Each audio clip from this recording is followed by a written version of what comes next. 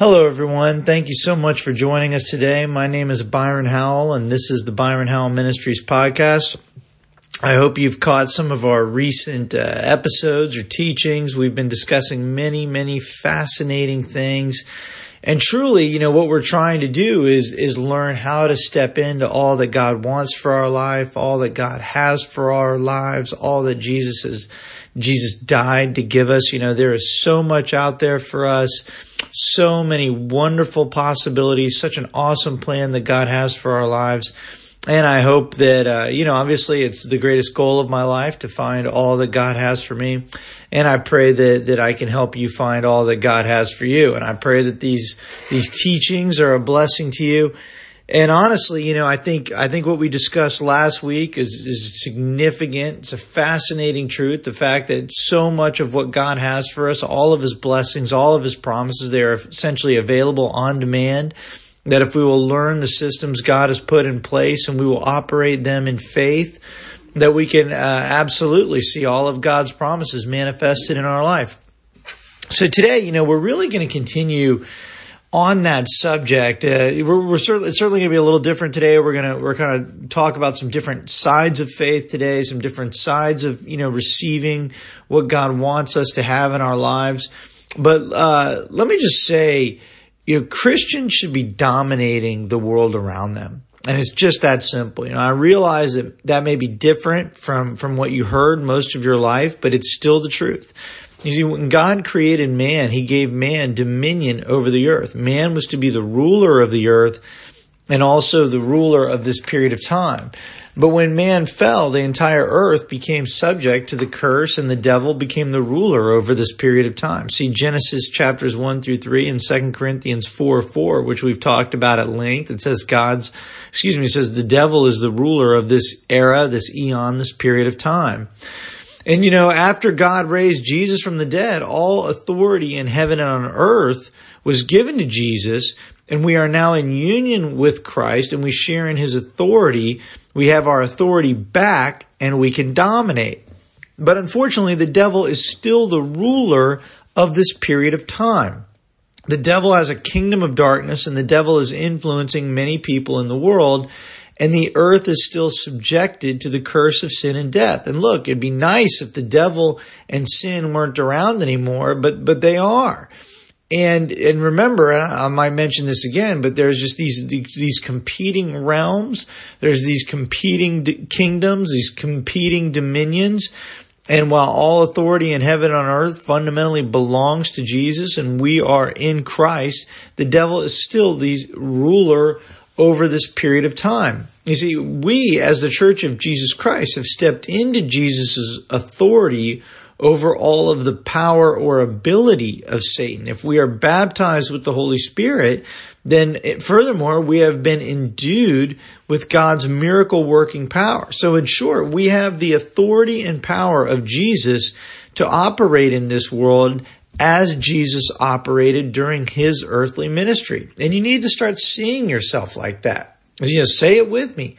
I have the same authority and power as Jesus during His earthly ministry, so I can similarly operate in the world around me. Now look, if you really believe that, what would you do differently? If you really believe that you had the authority and power of Jesus to operate in the world today, you would begin using that authority and power to change things. You would use them to help people. You would use them to cast out demons, to heal the sick, to work miracles for the glory of God, and to generally expand the kingdom of God in the world around you. My friends, we should all be living that way. And I freely admit, I've not been living that way, but that's changing. And I'm committed to operating in the authority and power of Jesus Christ, which is available to me through my union with Jesus and the baptism in the Holy Spirit. This is God's plan for my life. It's also God's plan for your life. And I'm committed to operating this way, to living this way. I hope you will make the same commitment. And I no longer see myself as just some random Christian doing his best and trying to get by, doing a little good here and there. That's kind of maybe a common mentality. No, I see myself the way God sees me, the way the Bible teaches me to see myself, as a child of God, the righteousness of God, united with Christ, endued with the power of God. This is how we should all see ourselves once we become a Christian, receive the baptism in the Holy Spirit. And if you haven't received the baptism of the Holy Spirit, feel free to call, feel free to email, feel free to get with me. We'll pray. You'll receive it. No problem. A couple of weeks ago, I put a teaching out that was a recording from Grace Family Church's Prayer and Healing School, and I highly encourage you to listen to that because that's really going to help you in this area. But look, in fact, all of us who are Christians and baptized in the Holy Spirit are united with Christ. We have His authority to use in the earth, and we are endued with the miracle-working power of God to use on behalf of the kingdom of God. That's been true for me for 30 years or so since I received the baptism of the Holy Spirit as a child, and that's also been true for many people for many years. So why don't we all see all of our similarly situated brothers and sisters going around dominating the world for Jesus? Part of the answer is that the church leaders largely haven't taught us that this is how we should be living. There are many church leaders who do teach these truths now, and I've obtained this understanding largely through Andrew Wommack, Bill Winston, Curry Blake, and Creflo Dollar. But there are many others correctly teaching Christians about our true place in reality and our true assignments in this fallen world. Thank you, God. Just remember, Jesus said, I've given to you the keys of the kingdom of heaven. Whatsoever you bind on earth will be bound in heaven. Whatever you loose on earth will be loosed in heaven. Right? He said, you are the church on this rock, on the rock that is the revelation that Jesus is the Messiah, the Son of God. On that rock, Jesus has built His church, and the gates of hell shall not prevail against it. That is our mandate, to go out as the church of Jesus Christ with His authority and power, and to fight against the gates of hell, to fight against the kingdom of darkness. And we should be winning and dominating everywhere we go. Yes, we will suffer persecution. Yes, the world is fallen. Yes, there will be difficulties and attacks. But we can win every time. Many are the afflictions of the righteous, but the Lord helps us overcome all of them. There is persecution, there are demons, there are all sorts of terrible things, but we have been given authority over all the ability of the enemy. And so there is nothing that can stand against the kingdom of God. There's nothing that can stand against us, and we should be living with this mindset. Understanding the authority and power we have and seeing ourselves correctly is vital to begin living as God's children in the earth, as the ambassadors for Jesus Christ and the kingdom of God. And we must also understand how to use this authority and power. Many Christians, myself included, have not understood how to see this authority and power influence their lives and the world around them. At the beginning of my wife's healing journey, when God supernaturally brought us Andrew Wommack's teachings, we were stunned to learn about the importance of using our authority over sickness. You have to curse the cancer. You have to curse the tumor. You have to rebuke the sickness. God is not going to do it for you. And that's just an example of where we must use our authority to see the supernatural results available to Christians. In fact, we should be going through life praying without ceasing.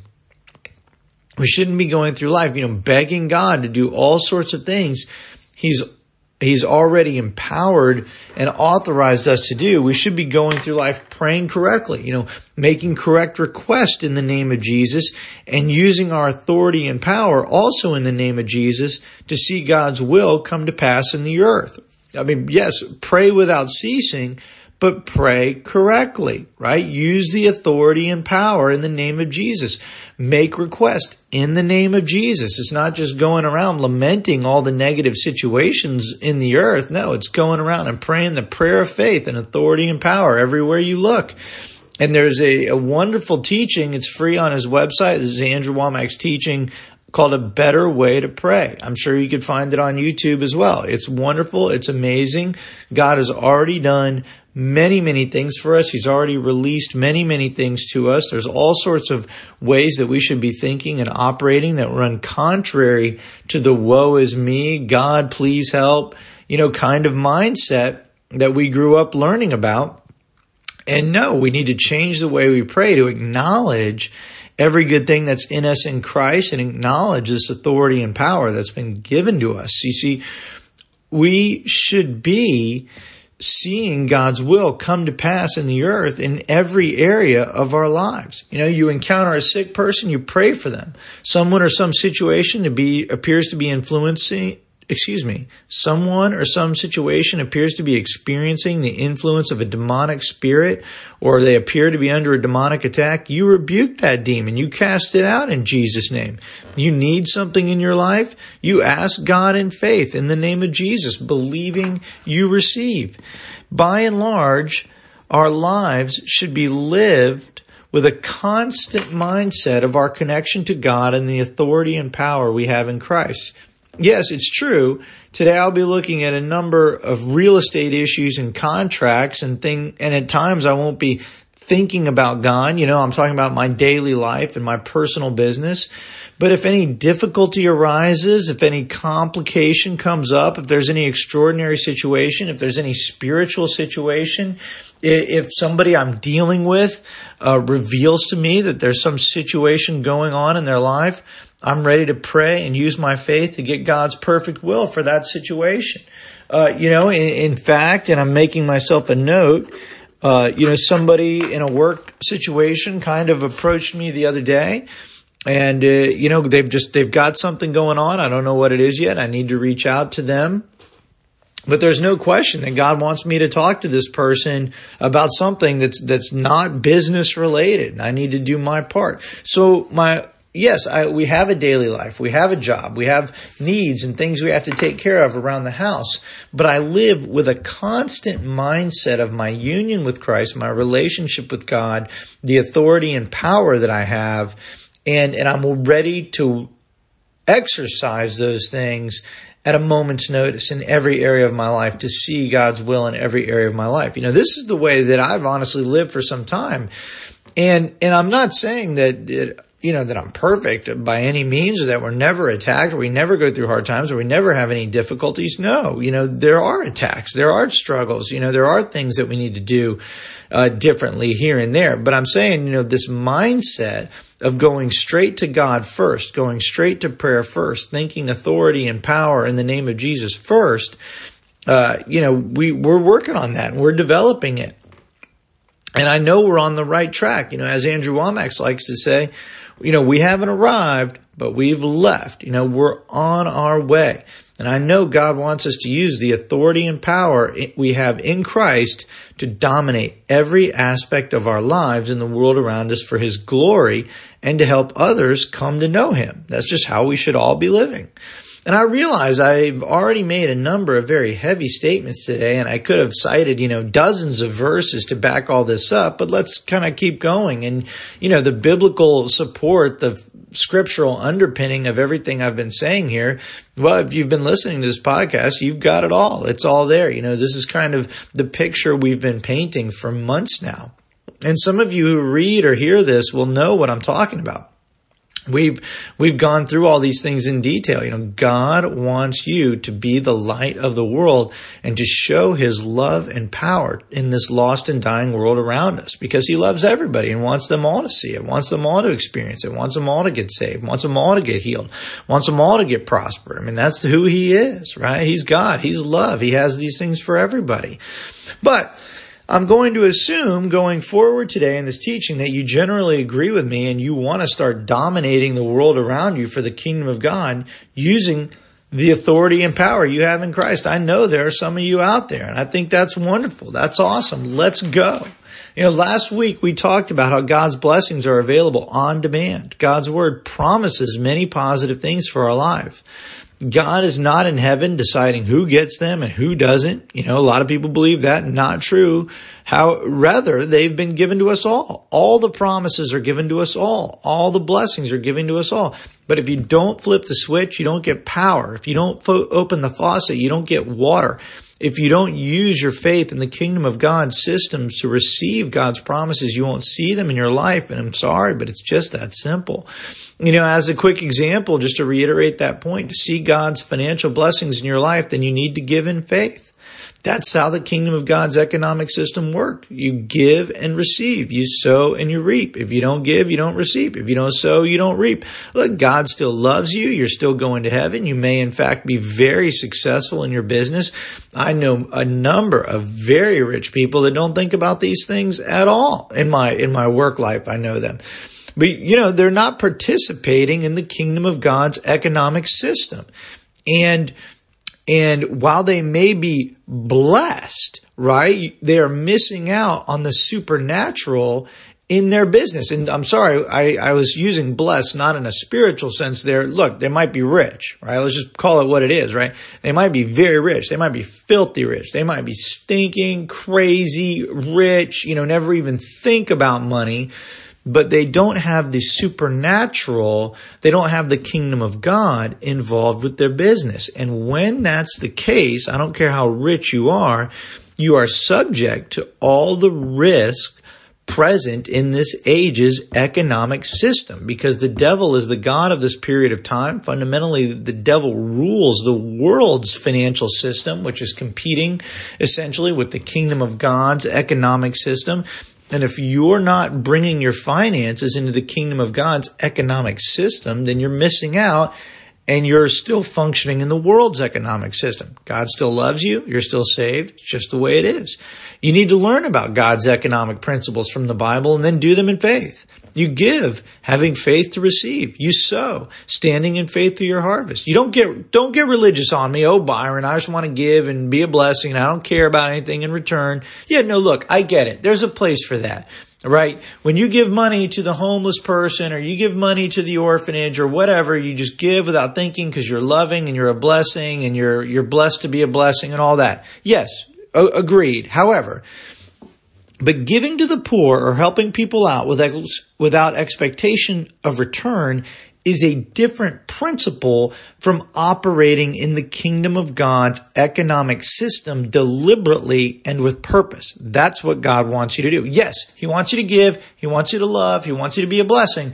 But He also wants you to deliberately and purposefully operate in His economic system of giving and receiving, as sowing and reaping. Why? Because He wants you to go to the top, to go to the heights. He wants you to dominate. He wants you to reach the highest levels of the economic systems so that you can do the most for the kingdom, so that you can bring the gospel to the world, so that you can do everything He wants you to do with your life, so that you can bring glory to Him.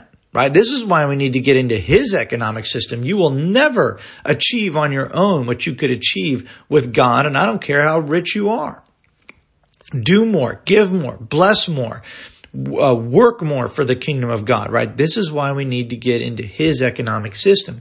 But it doesn't happen automatically, and it only happens when you step into the Word of God, learn what it says, and begin operating that system in faith. Look, I'm digressing. And I don't mean to belabor the points on biblical economics, but that same rationale applies to most other areas in your life. To get God's promises into your physical life, you need to operate God's systems in faith. It's not about asking God to release them to you. They are already given. They are already your inheritance. You need to take them by faith. So now let's keep going. Let's step into the next level of discussion on these subjects. And again, you should be dominating your life and the world around you for the kingdom of God, using the authority and power you have in Jesus Christ. I recently saw the movie Dune, and I would like to discuss it briefly and use it to illustrate our next few points. I've also read the book. Look, I've read a lot of secular books. I was an English major. It is what it is, right? But in case you haven't seen Dune or read the very famous book on which it is based, essentially it is a science fiction story about a boy in the desert whose father is killed, and he ultimately becomes kind of the leader and messiah for this desert people.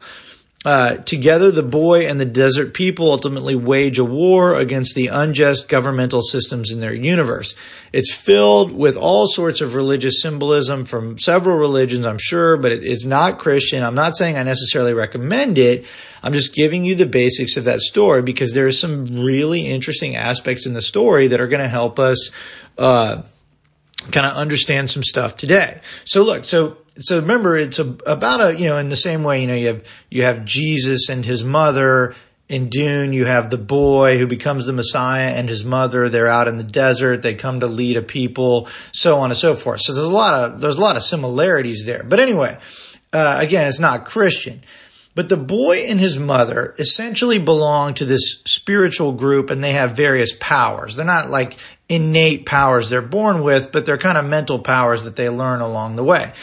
But the one power we're going to discuss, which again, they're not born with, they learn it, that they call it the voice. Okay. And when they use the voice, they can command another person to do anything, and that person will obey. But they have to use the voice correctly. If the pitch is off, it won't work. And we see the boy learning to use the voice as the story unfolds, and we see various people using the voice in different circumstances, as part of the story. But now Christians, interestingly enough, naturally, we have a similar power. Now, forget using the voice to control people. That would obviously be manipulation in a form of witchcraft. However, we can use our voice to control many things, and we can use our voice to exercise our authority in the spiritual realm, and we can use our voice to operate with spiritual law. And if you use your voice correctly by the power of your faith, what you have spoken to in the natural and spiritual realms, it will obey. There will be no resistance, and you will be operating in spiritual law. That's why I found this particular aspect of the Dune story so fascinating, because it actually mirrors a very powerful and important spiritual principle for how we are to operate in faith. The chief difference being they use it against people. We would never do that. But consider for a moment how Jesus used his voice. To the many devils possessing a man, he said, "Come out of this man, you impure spirit." And what happens? They came out, right? Remember the storm that was tossing the disciples' boat every which way, and they were worried that they were going to drown. What did Jesus say? Quiet, be still. And immediately the rain stopped and the wind stopped and everything was calm. Remember, to the man with the withered hand, right? He said, "Stretch out your hand." Right? Now that wasn't him manipulating a person or forcing that person to do anything. It was him speaking in faith to that man's body for him to be healed. What about when he talks to Peter? Peter's out in his boat. "Master, we've toiled all night and caught nothing." Jesus says, "Put out into the deep and let down the nets for a catch." I think in the original Greek, it talks about a draught or a major load, a full net breaking, boat sinking load of fish. You may have heard somebody put it like that, right? But that's what he says. He says, put out into the deep water and let down the nets for a catch. He was using his faith. He was speaking with power into the spiritual and natural realms. Just as one final example, remember what he said to the leper and to numerous other people when he said, "Be healed," right? To the leper, he said, "I am willing. Be clean, be healed, be filled," right? Receive your sight. Jesus constantly was using his voice to exercise authority and power in the spiritual realm that manifested in the natural realm. We never see, I don't know if I talked about this before, but look, when Jesus said, "Let down the nets for a catch," and all those fish came and hit that net, there wasn't one fish that said, "Not today, Jesus. I'm good. Let the others go." No, they all obeyed. Every single one. There's not a single demon in the Bible that said, "Not today, Jesus. I'm not going anywhere." Yes, some of the demons didn't obey some of the disciples and some of the various people from time to time, but it's because those people weren't operating in faith. They never said no to Jesus because Jesus was operating in perfect faith all the time. You see, you get the idea. Last week, we talked about how God's promises and God's blessings are available on demand. If you operate God's systems in faith, then God's promises and God's blessings are guaranteed to manifest in your life. That is an example of spiritual law. If you give in faith, you will receive. If you lay hands in faith on someone who's sick, they will recover. These are spiritual laws. If you believe in your heart that God raised Jesus from the dead and confess with your mouth that Jesus is your Lord, you are saved. Right? These are spiritual laws. They must be coupled with faith. You can't just say it. Right? It doesn't work that way. You say it in faith. But as long as you operate these systems in faith, you're going to see what God promises in your life. Now, today we are talking fundamentally about the connection between your voice and faith, and how your voice is a huge part of operating in spiritual power to see God's will come to pass. Jesus told us in Mark 16 that in his name we will cast out demons. We cast out demons with our words, as we see Jesus and the disciples do a number of times. Like, if you use your voice in faith to tell a demon to leave, it will leave. It's just that simple. It's spiritual law. In fact, the demon already knows the spiritual authority you have. Remember the encounters the demons had. They knew the spiritual authority that Jesus had. They knew the spiritual authority that Paul had. But the demons don't leave unless you make them. And when you tell that demon to leave, you tell it in faith. You have to be in faith. Remember when the disciples brought Jesus the boy who was demon-possessed. Jesus didn't tell them that those kinds of demons don't come out without prayer and fasting. That wasn't what he was saying. Remember, he said this kind doesn't come out but by prayer and fasting. People have wrongly interpreted that to mean that it's that particular kind of demon, right? Like, you can say the name of Jesus until you're blue in the face, but if you haven't prayed and fasted enough, that demon's not going anywhere. That's not true. It's not about your prayer and fasting. It's the name of Jesus and the authority we have in Jesus. What Jesus was saying there was that this kind of unbelief, see, Jesus told them, because of your unbelief. It's unbelief that doesn't come out without prayer or fasting. And the Greek word for unbelief is apistia, or literally meaning without pistis. The Greek word for faith is pistis. So faith is pistis, unbelief is apistia, or no pistis. Remember, I've told you in some of our faith teachings that if you will begin to replace your English words, faith, believe, unbelief, with pistis, apistia, and pisteo, pisteo being the word for believe, which literally means have pistis or have faith, it's really going to help your understanding in these areas. When you are praying or making statements for God, you need to have pistis. That's biblical faith. You need to be convinced, persuaded, assured that it worked, and in the natural realm, the manifestation will appear. If you aren't sure, if you aren't convinced, then maybe you have some pistis, but you also have apistia. You also have unbelief in your life. Pistia and apistia, faith and unbelief, are opposing forces that can cancel each other out. If you command the pain to leave your head in the name of Jesus, but you don't believe it's worked until the pain is gone, that is not faith. If your faith is determined by what you can see in the natural realm, right? Like, okay, I'll believe I'm healed when the doctor says I'm healed. I believe I'm healed when the blood work says I'm healed. I believe I'm healed when, the doctor says I'm healed, or whatever. When I see it in the natural realm, that's when I believe. That's not faith. And unfortunately, that is in fact unbelief.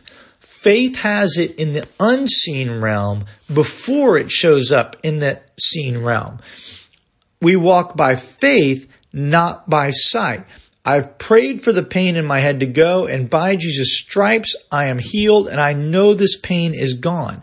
That is the correct statement of faith, even while your head still hurts. And yes, this is weird. This is crazy. This goes contrary to our natural thinking and the way we live in the natural realm. But this is a spiritual law. This is a spiritual principle. This is how it works to operate in biblical faith and see the supernatural. You believe, you receive, then you see. You start praying in tongues. You start worshiping. You start singing a song. You just go on about your day. You give it a few minutes, that pain will go. Faith comes first, then manifestation. I remember, now this is some years ago, but I remember one time I had this crazy elbow pain. I think I had injured it exercising, is I think what happened. Actually, that is what happened. But anyway, you know what? I prayed in Jesus' name. I commanded that pain to go. And then, it was bothering me, it was hurting me, but I just moved my mind away from it. Thank you, God. I know it's done. Went on about my business. Boom. That pain left, never came back. And you see, that's how it works, right? You pray, you believe, you receive, and just give it a little time. That pain goes. That thing goes. That thing gets healed. That's how the power of God flows. You command that demon to go in Jesus' name. And when you're in faith, the demon must go. You have authority over demons because of your union with Christ. And you exercise that authority with your voice. Now, for some of you out there that are thinking, Byron, I've never seen a demon. I've never encountered a demon. This is kind of weird. What are you talking about? Hey, look, you know what? First of all, I totally get it. There are millions and millions of people out there that have no encounter, no interactions with demon of any kind. I do think that if you look in certain places, you will find them. If you ever go out and participate in the homeless community, you're going to see a lot. I hate to say it, you're going to see a lot of demon possession. You're going to see people whose minds are messed up. It's the influence of a demon. And look, if you really step out in any kind of spiritual ministry, look, you're going to encounter various spirits in various places. Sometimes you may see spirits trying to come against you or your house. I had a particular situation in my life a couple of weeks ago. The Lord spoke to me very clearly. It was a demon. Look, I'm not going to get into it. I would never have thought it was a demon. You would never, your mind would go there, but I got a clear word that it was in fact a demon. And I took authority. I cast that thing out. No problem since that time. That's just the way it works. But look, we're moving in to our authority and power in the kingdom of God. And a major part of that is your voice. And we see a number of areas where our voice carries spiritual authority and power. As I've said, we can use our voice over unclean spirits. We can use our voice for healing. We see Jesus do that a number of times. We can use our voice to take authority over things in the natural realm, as Jesus used his voice to control the weather, as Jesus used his voice to curse the fig tree. We also see, look, there was probably a few things going on there, but obviously Jesus had authority to turn water into wine. So authority over the natural order, organic things, absolutely. I certainly don't have any problem with you using your faith over mechanical things. I've done that a number of times.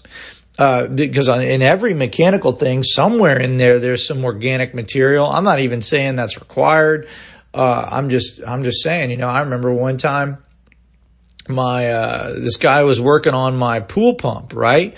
And look, I don't care what people think, right? He's there to fix my pool. I need the pool pump to work. And it's so funny. I just had another friend of mine telling me about their pool pump. Well, I don't think I chimed in and told him this story, but I got this guy at my house working on my pool pump, and he can't get the pieces apart. And he's like, I can't do the job. The wrench isn't working, blah, blah, blah. Sometimes it feels like people just want to make an excuse to say they can't do the job. That's your cue. This is a great point, right? The next time someone says that there's some sort of goofball problem, they're supposed to do a thing at your house, that's your cue. I remember one time I was getting some new appliances. I'm getting off the pool pump story, but maybe you like these stories. So this guy's at my house. And he's helping, I paid this guy to help me change out all my kitchen appliances, right? It's kind of a pain. The oven, the fridge, all that stuff, right? So anyway, this guy was having a problem getting the microwave out. You got to get the old microwave out and get the old one in. Well, and he's like, I can't do it. Well, give it here in Jesus' name. Microwave, get out in Jesus' name. Took a hold of that microwave, tore that sucker out of the wall, right? Then he couldn't get the new one in, right? He had some problem with the new one. Well, give it here. In Jesus' name, I command you to get on that bracket. Microwave hangs on a wall-mounted bracket, depending on your kitchen. Anyway, we got that sucker on. And buddy, that guy was like, wow, man, I had this other time.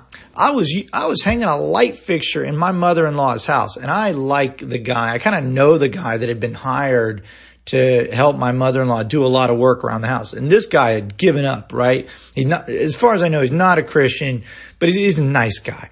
Anyway, I'd love to see him become a Christian, right? Prayed for him, tried to influence him positively, so on and so forth. I'm digressing. Anyway, we're putting this light fixture up. This guy's given up. And I said, all right, you know what? I'm going to come help, right? So I said to that, you got to get the screw on the mounting bracket that's in the ceiling. And I said, get on that screw in Jesus' name. Something like that, right? And sure enough, we got that thing up there. And this guy was just like, wow, I can't believe that worked. It was really funny too, because, some other people was there. Anyway, but what are you going to do, right? On that pool pump, this guy said he couldn't get these parts apart. And I said, all right, tell you what. And I said, in Jesus' name, you pipes, you come apart right now. And then the guy's like, I can do something else. And he put a torch on it, torch, I don't know, it cools the metal or whatever. And he got them apart, right? So maybe it wasn't necessarily my power got those pipes apart, but my power triggered his brain a little bit. And my power and my faith triggered his brain a little bit. We got the job done. So it doesn't always look the same, right? It doesn't always necessarily work the same way when that manifestation comes. But you start using your faith everywhere. Live by faith. Live by faith. And I'll tell you, I know I'm digressing, but look, here's a good way to know. If you have an AC in your house that's 20 years old, you're already blessed. You've already seen the favor of God. You've already done great. You want to use your faith? You feel like you should use your faith on that 20-year-old AC system here in Florida? Wonderful. Praise God. Go for it with my blessing. But look, that's had a long life. Maybe it's time for a replacement. However, you have something in your house that's broke down way before it should have. That new AC system's only 2 years old. Now it's wrong. Now something ain't right. That's wrong. That's demonic. That's the devourer. That's a prime example. So when something's breaking too early or you're having some problem you shouldn't have, look spiritual. Think faith. Use your faith on that situation, right? You shouldn't be dealing with that. Anyway, look, I said you can use your voice in a lot of different areas. And when you are speaking in faith, what you are speaking to must obey. And I tell you, this is me sidetracking a little bit. You start using your faith left and right. That's going to open you up to have good conversations with people, invite people to church, minister them, help them, pray for them, introduce them to Jesus. Is a great way to live. And you're going to start seeing the supernatural power of God show up all the time. But look, I want to reiterate this point because of the core of our message today. What you speak to in faith must obey your voice. That's how we see God operate with his voice. That's how we see Jesus operate during his earthly ministry, and that's how we should operate. What you speak to in faith must obey your voice. Yes, there are limitations that this doesn't work on other people. And there are certain things that are, subject to the authority of others, right? You wouldn't necessarily want to go around, start taking authority over some, bunch of stuff in other people's houses, right? That's kind of under their jurisdiction, their authority. So, there are limitations here. They invite you to come over. They invite you, hey, come over to my house. Pray with me for my family. Pray with me for my whatever, for my job. All right. Now they've given you some authority. They've invited you in. Go over there boldly in faith. Remember, there are different realms of authority in the world. But don't worry about all that for today. Let's keep it simple. In your life, in your family, in your house, in your sphere, what you speak to in faith is going to obey you. And as one of my favorite teachers, Pastor Greg Moore, says, your words are law in the spirit realm. That's a powerful revelation. Your words are law in the spirit realm. The moment you speak something in faith, what you have spoken has just become a law in the spirit realm, and whatever you have spoken to must obey. Now, let's talk about the interaction between your voice and faith. Remember, it's not just whatever you say that becomes a law in the spirit realm. it must be obeyed. It's not just because you use your voice. It's whatever you say in faith. Now, there are lots of people who are out there confessing, by Jesus' stripes I'm healed, but they're just kind of saying it out of their minds because they heard a teaching somewhere, and only with a mental capacity. They aren't truly in pistis faith. They aren't truly speaking it in faith. For it to become a spiritual law, for your words to force obedience by the power of God, by the authority that you have in Jesus, faith is required. Remember, the characters in Dune must use the voice with the correct pitch for it to work, right? If the pitch is off, it doesn't work. We similarly must use our faith when we're speaking this way, and faith has a pitch. And I'm going to briefly mention some personal testimonies and show you the intersection between my faith and my words producing manifestation, and how the pitch produces faith. We use our words to activate and enforce spiritual law, and our words will also create the necessary faith that goes with those words for them to work. So your words... Sorry, I got a call that I had to decline. Forgive me. Hopefully he doesn't call back. So your words will operate in the spiritual realm. They will activate the authority. They'll activate the power. But these words can also help you create the necessary faith. And so let me just give you some examples. The first time I operated in this process that I can recall was back when my back was healed in a Rodney Howard-Browne meeting. And I learned that the woman with the issue of blood said and kept on saying that if she touched the hem of Jesus' garment, she would be healed. So I said and kept on saying, when the man of God lays hands on me, I will be healed. I spoke this many times, and the repetition of those words began to produce faith. Now look, it's not like I was saying something wacky or something that just made up or my own idea, right? The Bible says when you lay hands on the sick, they will recover. So I built my faith up in the Word of God that when that man of God lays hands on me, I will be healed. So I was building myself up on the Word of God, on one of the promises of God, and my faith was growing. I became fully persuaded. I became convinced. And when the man of God laid hands on me, I was totally and miraculously healed. And I want to be clear. I'm not just talking about vain repetition. Jesus mentioned that. That does nothing. Simply saying a verse or words over and over again will do nothing for you. But truly meditating God's word, truly saying it in a union between your heart and your mind, truly speaking it with conviction, those things bring faith. For me, and this is just me, right? Sometimes, look, I want to use a verse. I want to pray a verse. I want to declare a verse, right? I want to ask God for something over a verse, right? But for me, I need to take a second, right? I need to take a deep breath. I need to focus my mind and my entire being on what I'm doing on this moment. I need to center myself, and I need to find the right pitch. When I speak in this way, I'm speaking with the pitch of faith. Now listen to the difference, because maybe you've been there, right? You feel a headache. I command that pain off me right now in Jesus' name. And then so you do that, okay? By Jesus' stripes, I was healed, right? That's one way to say it. Here's how I start saying it. By Jesus' stripes, I was healed, right? I was healed. Now look, it sounds like natural. It sounds like there's no difference, but you try it. See how you feel when you say it two different ways. By Jesus' stripes, I was healed. By Jesus' stripes, I was healed. And I'm sorry to yell into your microphone there, but you try it next time you're standing in faith. You'll see that authoritative voice, that pitch that says, the gates of hell will not prevail against me. That pitch that says what I bind on earth is bound in heaven. What I loose on earth is loose in heaven. When I'm endued with power from on high, that voice that carries with it the authority and power that you've been given by Jesus Christ, right? There's a pitch to that. That's the pitch of faith. You start speaking the word that way, right? You'll see your faith rise.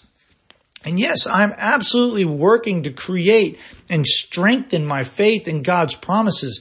The Word of God starts as a written word for you. That's how we all get it, right? You study God's written word, Whatever your situation is, you start studying that written word and you find a verse that covers your situation. This is Barry Bennett's book on hearing from God. Very powerful, very great revelation. I can't recommend it enough. Barry Bennett, Hearing from God. Look, you go to the Word of God and you find that verse. You find those verses that speak to your situation. You read them, you study them, and then you find one or two. Which ones are standing out to you? Which ones, man, that's the one. Man, that one feels really good. You know, when my wife was going through her healing journey, there was a couple of verses that, man, these were our verses for this situation.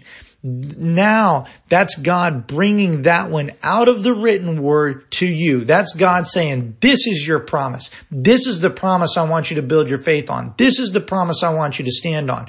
When that happens, and it will, and just do your best. Don't worry about it. It's not going to be an angel in your bedroom. Probably not. Not going to be something crazy. But you're going to read these verses, and one of them's going to hit you just right. One of them's going to hit your mind just right. I'm like, man, that is a good one. That's the one I want. That's the Holy Spirit operating in your heart to say, that's mine. That's the one I want. That's what God has for me. And so what's happening now is it's moving from a logos to a rhema. Those are two different Greek words. They both mean word, but one of them's a written word. Now it becomes a living word. This is how the word of God moves from a logos to a rhema. And in the Greek, we say that a promise can move from a logos to a rhema when God is quickening that word to you. There's a quickening of a particular voice. God's saying that's the one for you, and you just feel this in your heart and your mind. You might read 20 verses on healing. Anybody that's gone through a healing journey knows what I'm talking about. There's a lot of verses, but there's a couple of them. Those are yours. Those are the ones that you're standing on. And according to Romans 10:17, faith comes by hearing, and hearing the word of God. And that is a rhema. So you get that rhema in your mouth and you start hearing it through your own mouth over and over and over, and your faith rises. My friend, this is how it works. By Jesus' stripes, I was healed. I was healed. I was healed. This word has moved from the page to my heart. I am becoming persuaded. I am becoming convinced. My head still hurts. I still feel the pain. I still feel the nausea. I don't want to get out of bed, but something is happening in me. I feel my faith rising. I'm starting to believe it. The faith is growing. Now I say it again and again. By Jesus' stripes, I was healed. Pain, get out of my head in Jesus' name. I'm the healed and not the sick. God restores my health and heals my wounds. My health is restored. My wounds are healed. The Lord has taken sickness out of my midst, right? Whatever your verses are, I'm speaking to this thing in faith. My words are law in the spirit realm. And now I'm getting it. I'm getting it one declaration of faith at a time. I still may feel the pain, but I feel in my heart the answer. I feel in my heart the faith. And look, let me just say, where you know you have it, even will you still feel the pain. So you still feel the pain, but now you feel the faith. And when you feel that faith, you'll feel yourself start to relax. Peace starts entering your heart. You stop worrying about the pain. You may still feel it, but now you know that you're healed. You know that that pain has a short time remaining in your body. You know that it's done. You feel joy. You instinctively start glorifying God, thanking God. You know you've got it. You can feel that you've grabbed a hold of it in the spirit realm, and you feel that peace come in. This is what it means to enter the rest of faith. Hebrews 4:3. For we which have believed or had faith do enter into rest. Remember, the word believe in the Greek literally means have faith. When you are truly in faith, you enter God's rest. You can feel it. You feel rest in your heart and your mind. You feel peace in your soul. You know you've got it. You know your prayer has worked, and you know manifestation is on the way. You are in faith at that point, and the power of God for supernatural manifestation is flowing. If you're praying about something and you still feel the pressure, the fear, the anxiety, then you're not really in faith yet. Yeah, you might be starting, you might be growing, you might be getting there, you might have a little faith, but you're not there yet. You're not where you need to be, and you're having that unbelief in your heart still pulling against your force of faith. But look, don't get down on yourself. Don't worry about it. Just get yourself into faith. Find those verses. Find your Rhema word of God and go after it, right? Confess the word. Faith comes by hearing, and hearing by the word of God. You confess that Rhema word of God, that verse that God's now quickened into your heart and into your mind.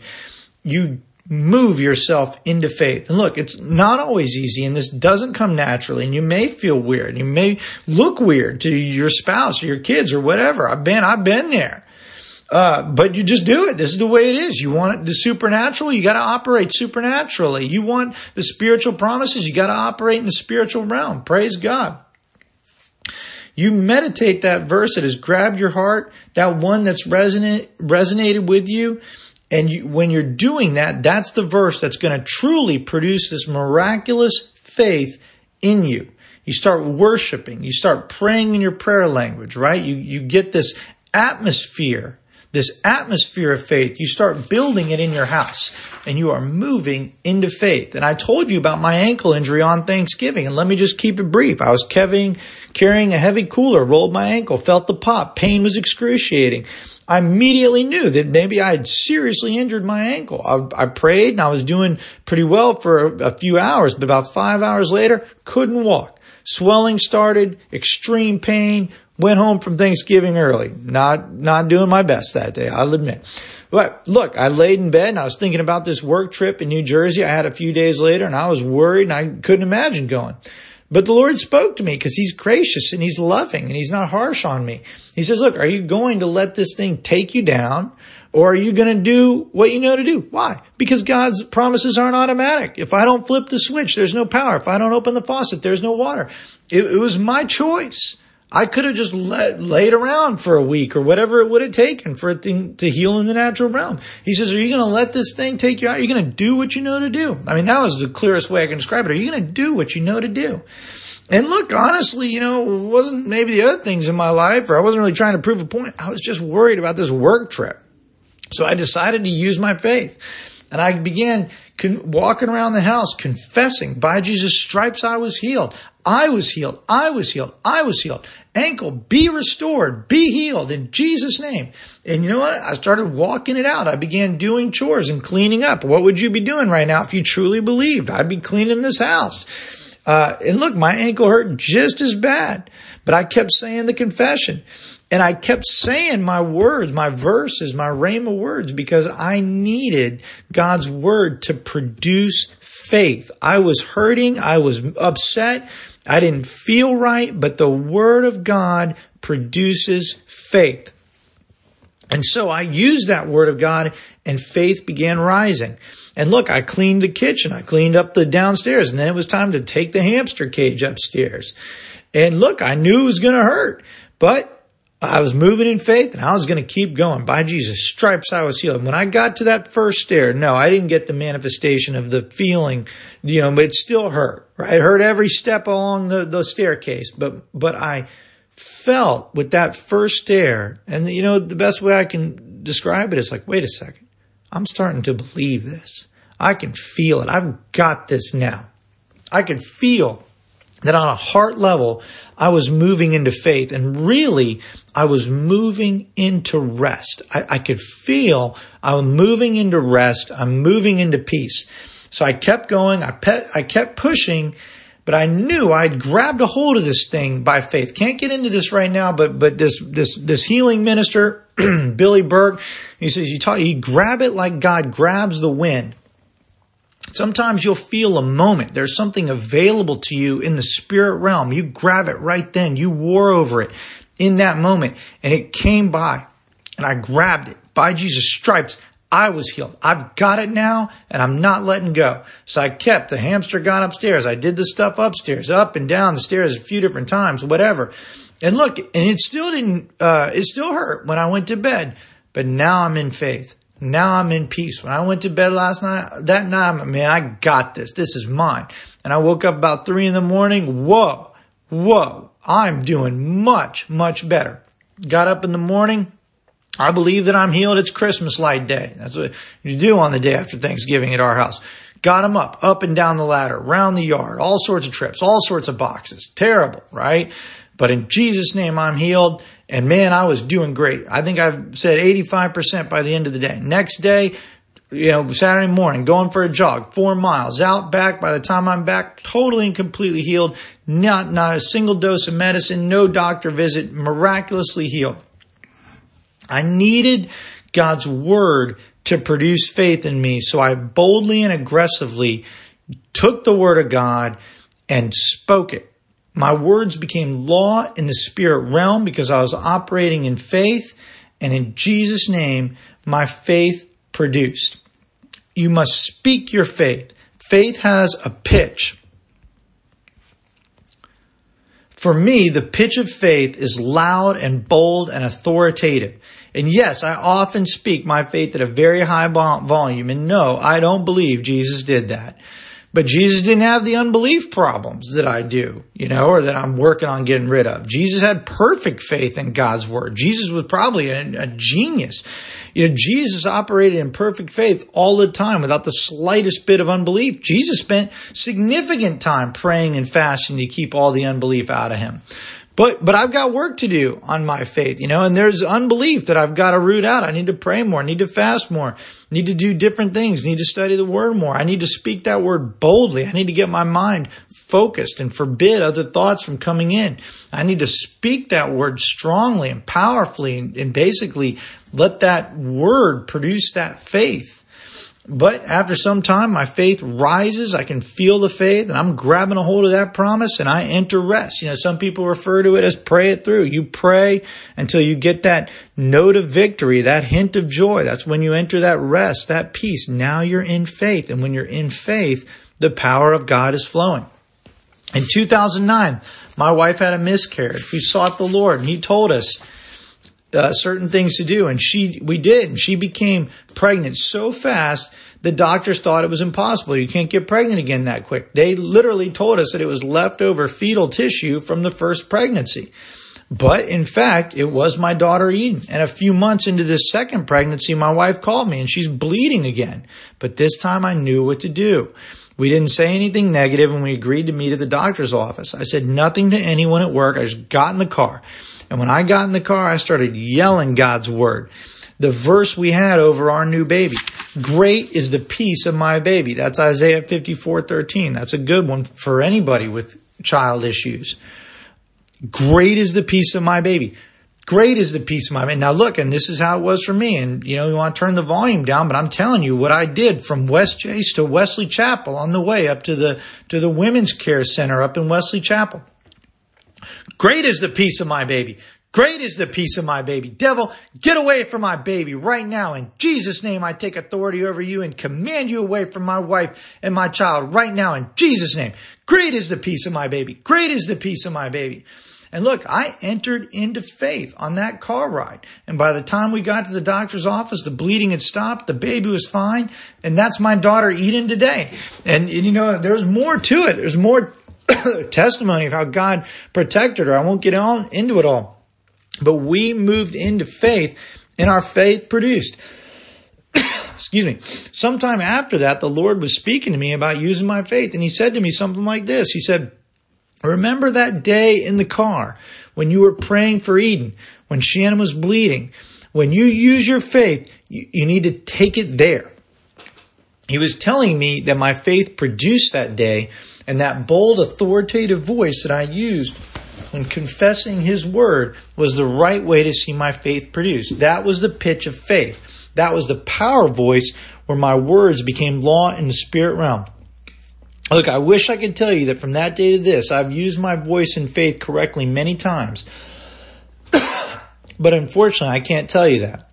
But I've got it now.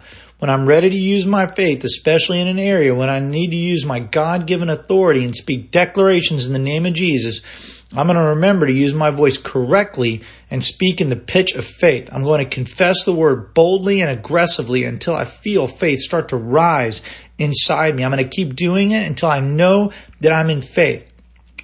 And I know that I'm in faith. They which have believed do enter rest. I know that I'm in faith when I feel that peace, that spiritual peace, that rest, when the fear and anxiety are replaced with a confidence that I know that I have what I've prayed for. That's when I know I'm in faith and the power of God is flowing for my manifestation. A good friend of mine recently used these ideas to get significant relief from back pain. He's had 3 back surgeries and they didn't produce, but now his faith is producing and I see him move around better than ever. He said he felt a little weird yelling at that pain to go, walking around his house, yelling and commanding his body to be healed. But none of that matters.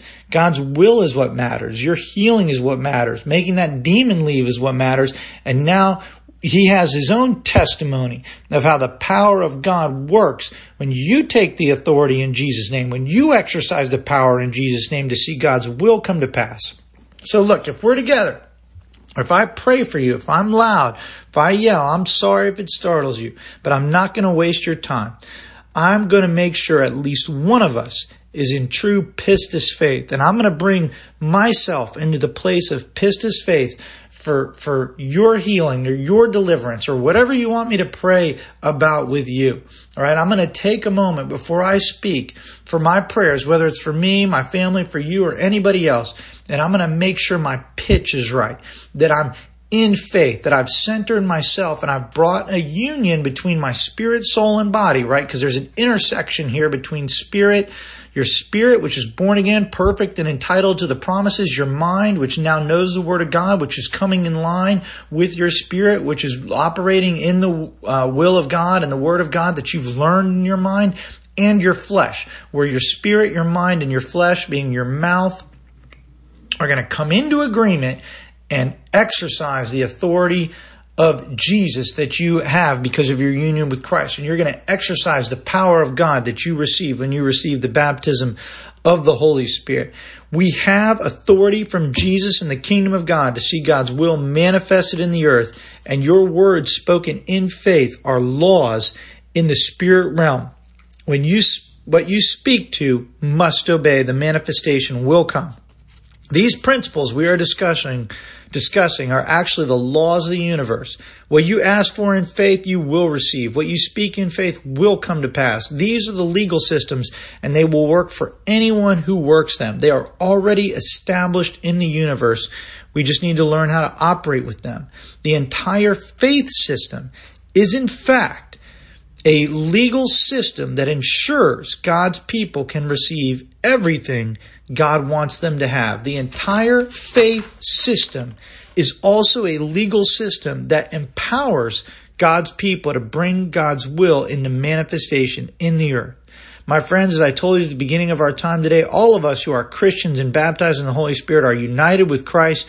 We have His authority to use in the earth, and we are endued with the miracle-working power of God to use on behalf of the kingdom of God. It's time we start using this truth. It's time we start operating this way. It's time we start changing the world for Jesus. It's time we start using our faith to see God's will come to pass. And I hope and pray you continue this journey with me. May God bless you. I love you. And I'll talk to you again soon.